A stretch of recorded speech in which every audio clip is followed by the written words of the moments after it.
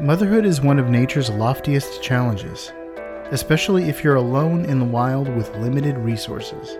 Protecting eggs or young may mean giving up your own well-being to give your offspring a fighting chance. But Bedford's flatworm has a plan to avoid this duty. Unfortunately, it's the strongest of the species that is most able to escape responsibility on the darker side of life, death, and taxonomy.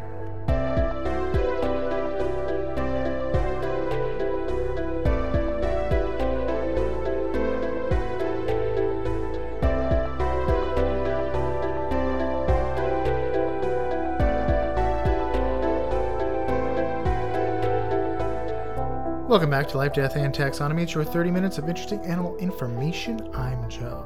And I'm Carlos. Thank you to Cassie for the creation of our theme song. To hear more of Cassie's music, please search Cassie Michelle on YouTube or Spotify. And thank you to Johanna for the creation of this week's artwork. To check that out, you can follow us on Facebook or Twitter at LD Taxonomy, or visit us at our home on the web at ldtaxonomy.com. And a very special thank you to our patrons, to Tristan Taylor, Jesse Raspolich, Carol Raspolich, and Paul Chomo. Thank you so much for your support. Thanks for helping us keep the lights on. It's greatly appreciated. And today we're talking about a flying magic carpet of the ocean. But more on that later. Yes, we're talking about the Bedford's flatworm. Bedford Falls. That's why one of my nicknames is the Jimmy Stewworm. But yeah, for real, yeah. Hello, Bedford Falls. It's also called the Persian carpet flatworm. And so mine is Jimmy Stewworm, and also Rob Royd Rage. The alternative is Squishy Swashbuckling Saber Sailor, which will probably become apparent in the major fact. Also, I apologize if my voice sounds weird. I'm not using the same mic that I usually use. And if you're watching this, if you're one of our patrons and you're watching the video, you'll see that I am not in my usual deluxe, expensive studio closet. I'm in my mother-in-law's office that has been transformed into a nursery for Mason. So his crib is behind me. Crib cam. Okay, yeah. Yeah, so let's taxonomize Bedford's flatworm. So this is the second flatworm we're doing in just a few weeks, because that horrifying broodstack, that's a flatworm. So they come in all kinds of fun shapes and sizes and life cycles and parasitic inclinations. So for this one, the kingdom is Animalia. You know it, you love it, you're in it. The phylum is Platyhelminthes. I think I got that right. The clade, I couldn't find a class, so it was just clade, was Amplimatricata. Amplimatricata. The order is Polycladidae. The family is Pseudocreatidae. The genus is Pseudobiceros. And the species is Bedfordi. Pseudobiceros, Bedfordi. Because, it's the Bedford's flat. It's one of those things where it's like the Pink Floydy. You just slap an I on the end. It's like, yeah, it's Latin. But since we're in the business of naming things, it's time for my favorite part of the show. I forgot what we named this one, so we're going to call it Name It and Claim It Baby Edition. For flatworms. I forgot it's been so long since we've done baby names. We call it something different every time. I think last time we just said baby names. Yeah, that's so milquetoast. Mm-hmm. Instead, we're gonna go full Osteen on this one and talk about what the babies of this particular kind of animal are. So we're talking about flatworms here. Mostly because we've already done worms. There's no collective noun for flatworms since they tend to just pretty much be by themselves. And also, I just could not find any sort of etymology for pseudo. So what are baby flatworms called? Which one of these is a name for baby flatworms? Because they do take on lots of names, but only one of these is a name for baby flatworms? A, is it a fluke? B, a hatchling? C, a protean? Or D, a squirt? I mean, they do come out of eggs. I guess technically everything does. True. You know what? I'm going with hatchling. Final answer. Incorrect. The answer was fluke. Ah, It's a that fluke. was immediately written off. I said that's part of a whale. That's a whale's tail. It ain't gonna be what we're talking about, and it was. Well, if you had found the secret boss in Hollow Knight, you would know that a fluke is a giant worm. Well, you fight a boss called the Fluke Marm, and it makes little worms. So I thought you might have, since you played Hollow Knight, I thought they may have given it away, but I don't remember if I fought that. Maybe I didn't. it's the grossest one. It's the grossest one. But do you want to hear about? So yeah, the baby flatworms are called flukes. Not all baby flatworms are called flukes, mind you. They have several. Each one has its own kind of unique life cycle based on the animal that it. Most of them are parasites, so based on the animal that he uses as a host. But yeah, fluke is one of them.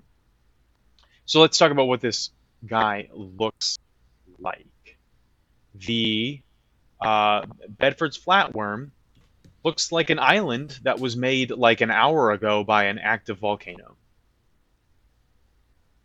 End of description. No, I mean, if you've ever watched Avatar, it's like the Avatar Roku's island.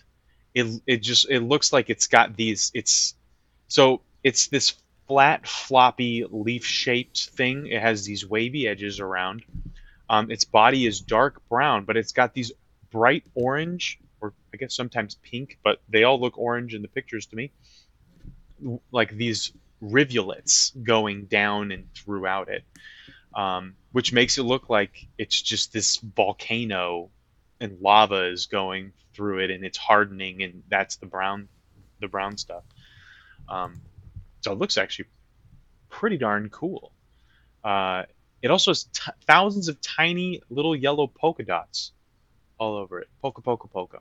So it's really striking. A lot of bright and vibrant colors, but mostly kind of just like this flat, floppy, wavy mass. Can't really, like a slug.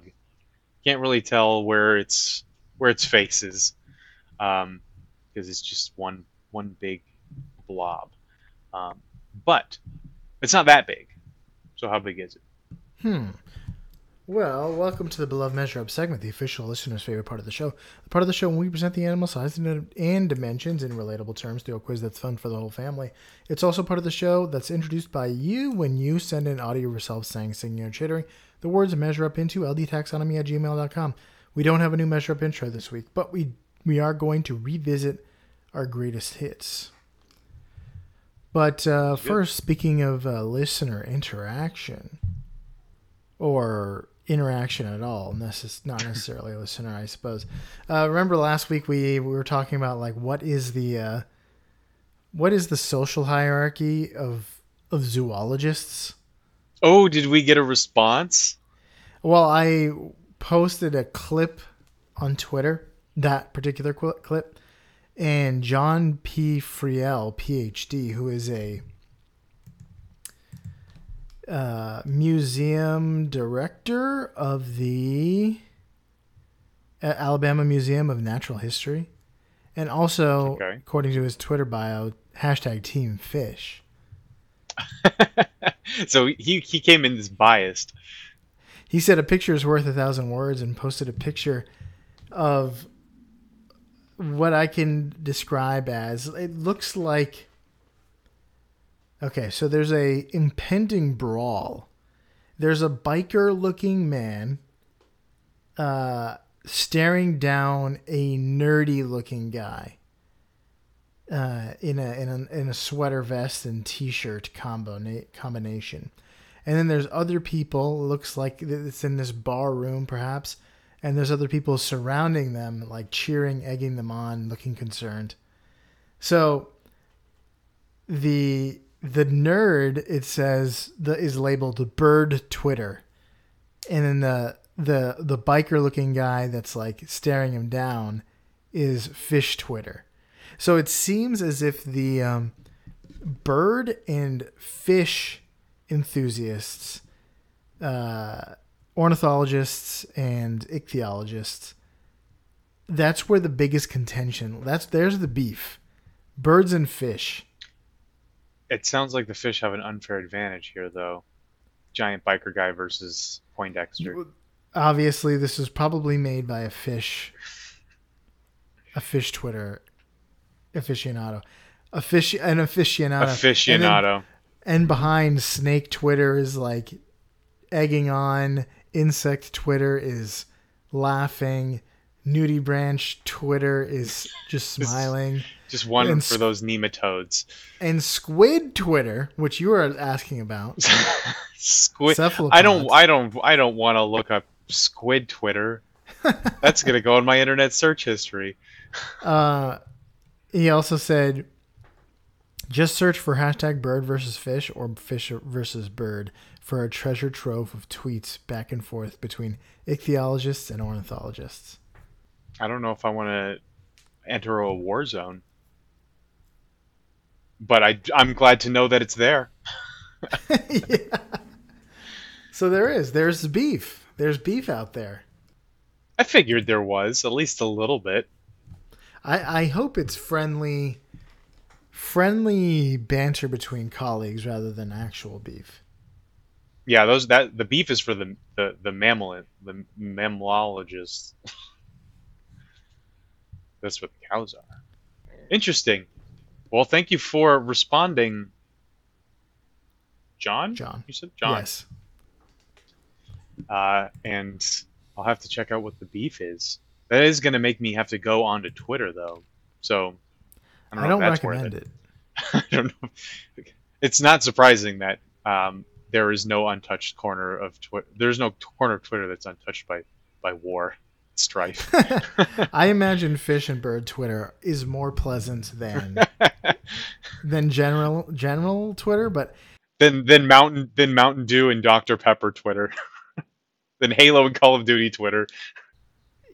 No matter what you do on Twitter, in the corner of your eye, you have to see the trending tabs, and it's always bad. Always. But anyway, what's not bad is our Measure Up greatest hits. So this one comes from Tom all the way back in June of 2019. Without further ado, the listener's favorite part of the show.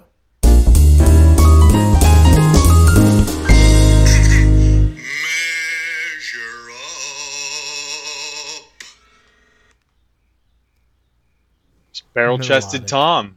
There it is. Yeah, the barrel-chested Tom. I remember that one because we were like, is that a generator in the back? Is he generating his barrel-chestedness? He plugged himself into some extra power to get that measure up. Thanks, Tom, if you're still listening. Yeah, I remember back. He did. We called him barrel-chested back in the day, obviously. And he said, obviously. I'm a hefty 6'3", 240 pounds with a beard, and I like to carve seahorses from lime wood. Oh, yeah, because we said he sounds like he does woodworking. Oh, my goodness. He literally likes to carve seahorses from lime wood, if that counts as woodworking. That's exactly what we were imagining. Yeah, that was he was the exact archetype for just that voice to be attached to. You can hear the beard.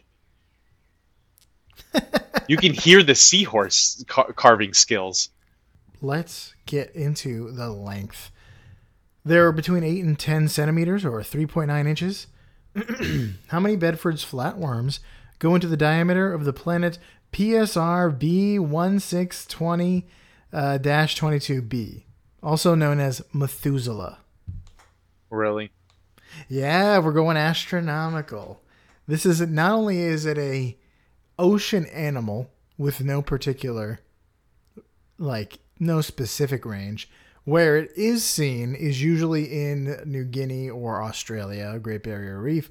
So we've talked about local facts about Australia so much that I gotta go astronomical. So here's a hint. Methuselah is a gas giant that orbits a white dwarf and a pulsar that both orbit each other. The planet is a very interesting... I would call it a binary star system, but one of them is a pulsar, not technically a star. So the planet is particularly interesting because it challenges the conventional wisdom of how planets are formed. Planets are thought to form from metal-rich stars, but Methuselah formed in a metal-poor star system. Not only that, it is particularly massive as a planet in a resource-poor star system. So I'm sure there's tons of theories, but it's very interesting and very offbeat. That's the Kookaburra offspring. It just took all the resources. Man, I don't know. Goodness. The diameter. Do you remember the diameter of Earth? No, but I'm trying to remember what that is, and then try to remember how many Earths go into the diameter of Jupiter, and then work with that. But I do not remember. 7,900 miles. Oh, you're just giving that to me? Of Earth, yeah. Oh. Well, thank you. That's awfully kind of you. I gave it to you because I doubt it will help. Considering that Earth is way smaller than Jupiter, and this is a gas. The size difference between gas giants and terrestrial planets is very different. I'm just gonna go and say 1,000,000 miles. It's called Methuselah. Like, you got to be 1,000,000 something, right? Methuselah was really old, not really big. It could be both. He could have been one of the Nephilim, and one of the rock giants that helped Noah build the ark. Yeah, of course, rock giants. That helped Emma Watson and Russell Crowe get onto the ark. All right, my answer is 15 billion, 15.8 billion. Flatworms? Yep. The correct answer is 1,310,000,000. Oh my goodness. Yeah, a planet is not going to be 1,000,000 miles in diameter. Well, I was imagining it's like... So, like, if Earth is 7,900, and I was imagining that there were 100 Earths making up the diameter of Jupiter, and this was bigger than Jupiter. So that gets us to about 1,000,000. Anyway, Methuselah is 80,000 miles across, or 129,000 kilometers. So it's more massive than all the planets of the solar system. Let's talk thickness. We can. They're 1 millimeter thick. So how many flatworms go into the thickness of the thinnest smartphone in the world? Here's a hint. Let's see. The thinnest phone as of this year is the Vivo X5 Max, which has made a name for itself purely for thinness. So if you're thinking, what the heck is a Vivo? Well, it's because it's not particularly and technically impressive. But it's thin. If you want a thin phone. If you want a phone that might bend in your pocket. I'm going to go with 10. 10 flatworms. Final answer? Because 10 millimeters is 1 centimeter, right? I'm going to go with 5. Centimeter sounds a little too thick. So we'll go with 5 millimeters. Final answer. Oh, wait. Yes, the answer is 5. Yes, final answer. The correct answer is 4.7. Yeah, that's a win. The the Vivo is 4.75 millimeters thick. Yeah, it's a good thing you didn't go with 10 because the new iPhone 13 is less than that. Yeah, I was just looking at my phone and I was like, that seems like it's probably about a centimeter. So I don't think in centimeters. This is really hard for me. But that's all I got. Once you get below an inch, you're going meters anyway. Metrics anyway. And like if you look at a ruler, it's going to have centimeters on it. Yeah, I just don't look at a lot of rulers. I try Fair not enough. to, at least. Fair. I mean, fair enough. I just realized also why Methuselah's. It's the most. It's more massive than Jupiter, but that doesn't mean it's. Uh, It doesn't mean it's the diameter is bigger. True, true. I forgot about that, especially with gas giants. It's just heavier. Are you ready for some fast facts about the Yeah. Bedford's flatworm? Mhm. All right, so you mentioned that their range is kind of all over the place, and it is. They're kind of all over the South Pacific, Indonesia, Australia, Thailand. Wikipedia says Kenya, but that is really specific.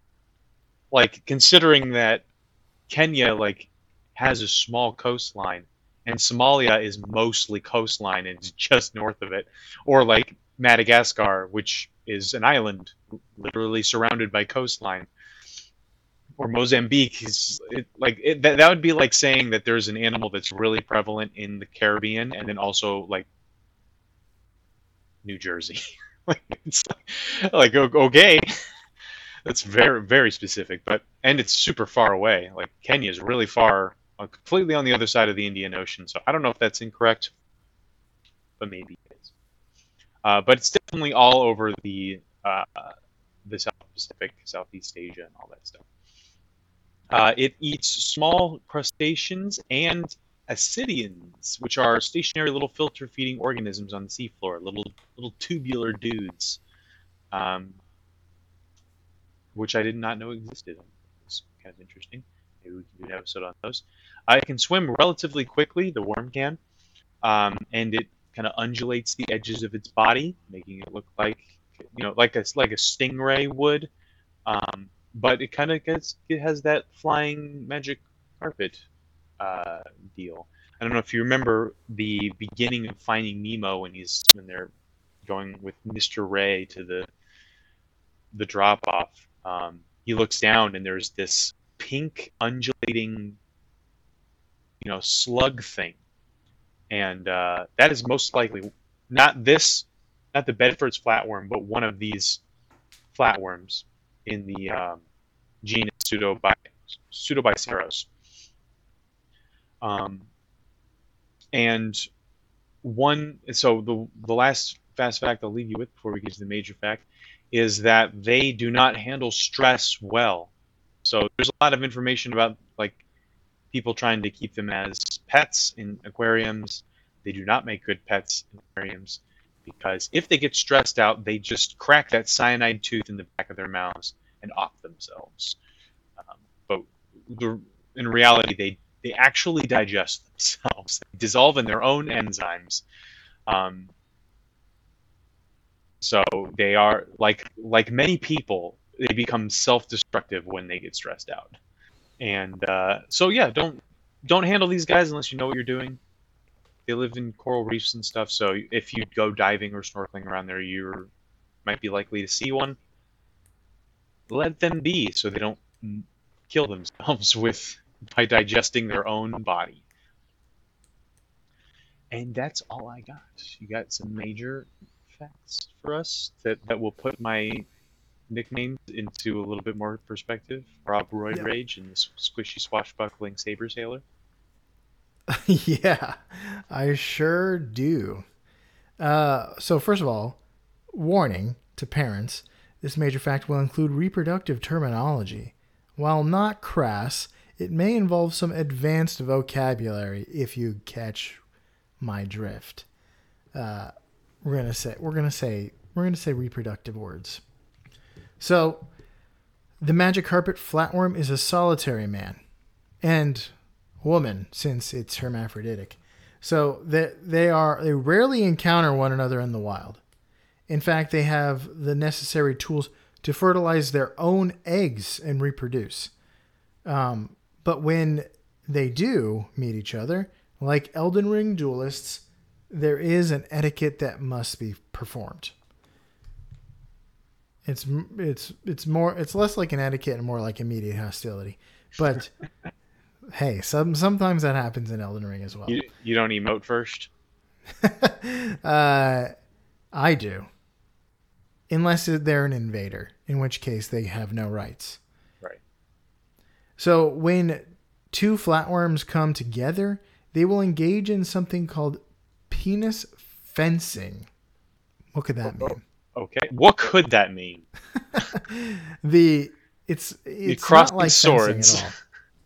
They really don't actually do that. Fencing may be a misnomer. It is warfare that involves reproduction. So the magic carpet flatworm, our magic carpet friend, has a two-pronged penis that protrudes from their ventral surface, which is their underside. To look at one of these cone-shaped appendages, you might assume that it was more like fangs than anything else. And it is kind of like fangs. Any mating animal knows that it's much easier to be a father than a mother, at least when it comes to the gestating and carrying offspring side of parenting. And I think dads you may speak to this more than anyone, more than I can. I'm sitting in front of a crib. It's not easy, but it's easier than being the person holding them in your body. Right, exactly. So, for a flatworm, looking after fertilized eggs is a labor-intensive process. So, in other words, it's better to give than to receive in terms of reproduction. So, the idea of reproducing without the extra responsibility and resource drain is enough to make even these introverted worms more gregarious. So, they can reproduce by themselves, but they're incentivized for more than one reason to not do that, to find a mate. So a literal stab with their fang-like inseminating weapon anywhere on the body will fertilize the other flatworm. And that's how they can self-fertilize as well. They stab themselves. But if they stab another flatworm, that other flatworm has the responsibility of taking care of the fertilized eggs. But the other flatworm also would prefer to avoid the extra burden.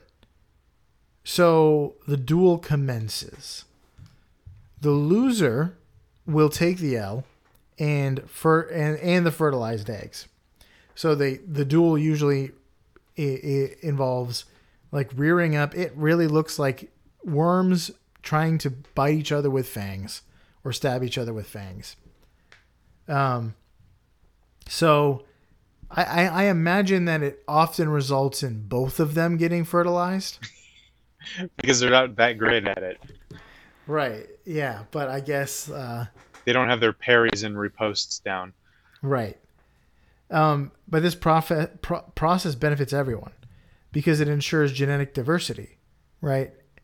I imagine that if you are a species that can reproduce asexually, you're essentially making clones of yourself. So mixing in some genetic variability is a good thing.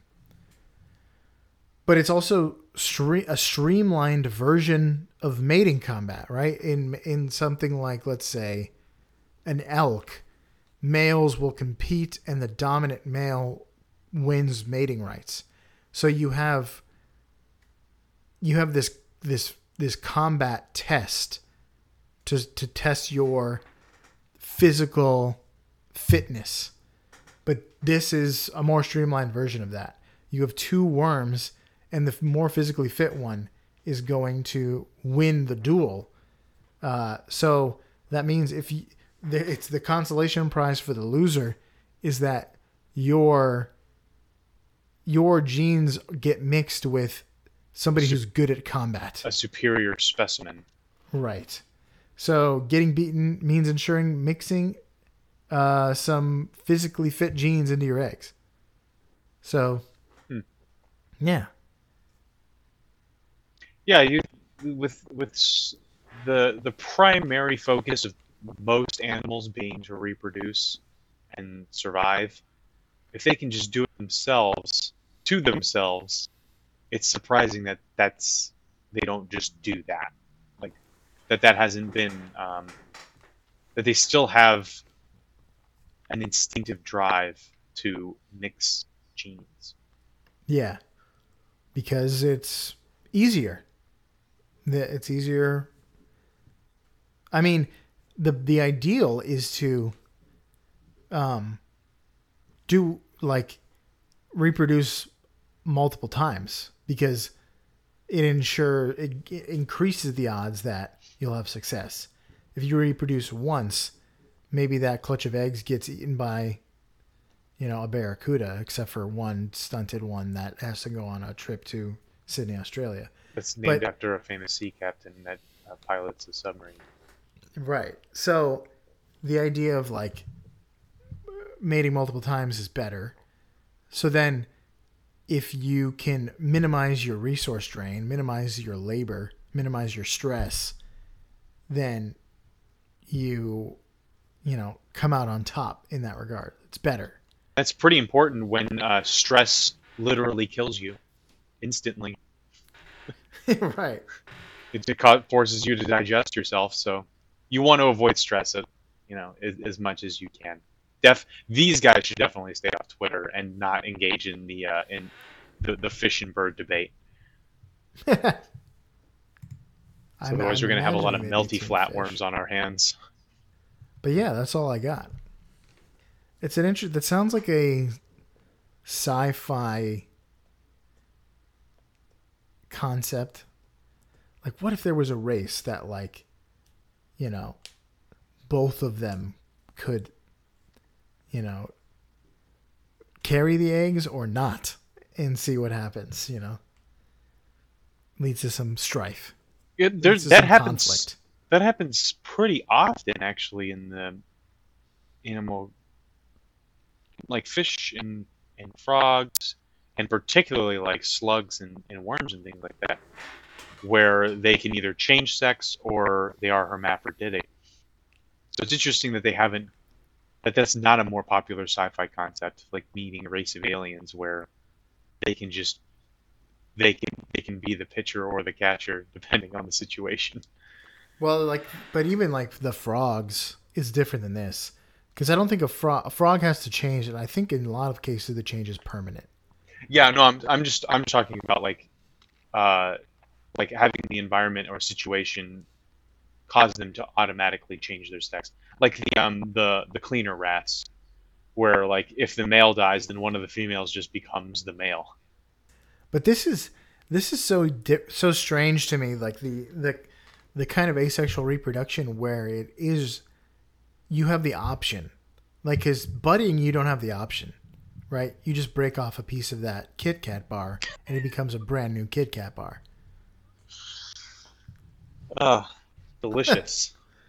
So like the idea of like, oh, you have the tools to have a normal sexual reproduction, but you can also do that to yourself.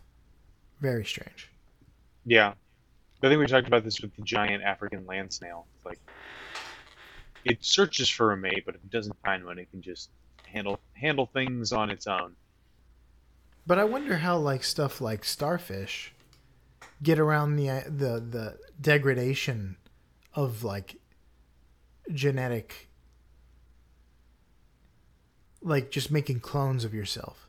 I don't think that's their primary. I might be wrong about this, but I don't think that's their primary form of reproduction. Or any creature that primarily buds. I think that genetic diversity is just less important in those species. For most things that bud, it's just like you're stationary, you're a sponge or a polyp or something like that. So, I don't know, maybe there are just fewer factors that impact your survival, and so being genetically the same for thousands of generations is fine. Yeah, I guess until a gene or a disease that affects your genes is introduced. Wipes you out, and then there's some other polyp with other genes survives, and that's the one that continues. It spreads. It's survival of the fittest, even down to the budding polyps. Very true. All right. That's all you got? That's all I got. All right, so that was the Bedford's flatworm, the Christmas flatworm. Bedford Falls is just Christmas. So if you're out there in Podcastia, go on a magic carpet ride. Practice your parries and your ripostes. And try not to get so stressed out that you dissolve in your own enzymes, like Bedford's flatworm here in life, death, and taxonomy.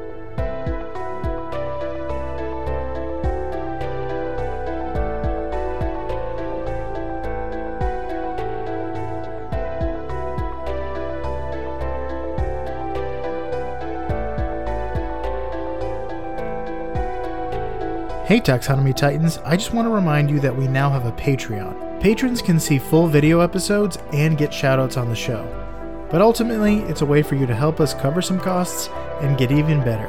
Still, reviews are the best way to help us grow. So if you haven't left one yet, we'd really love to hear from you. As always, thanks for listening and engaging.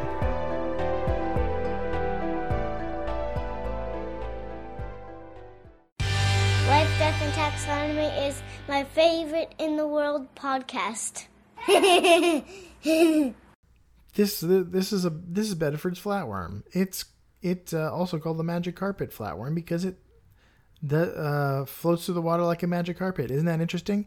And then I do some research and I'm like, wait a minute, what?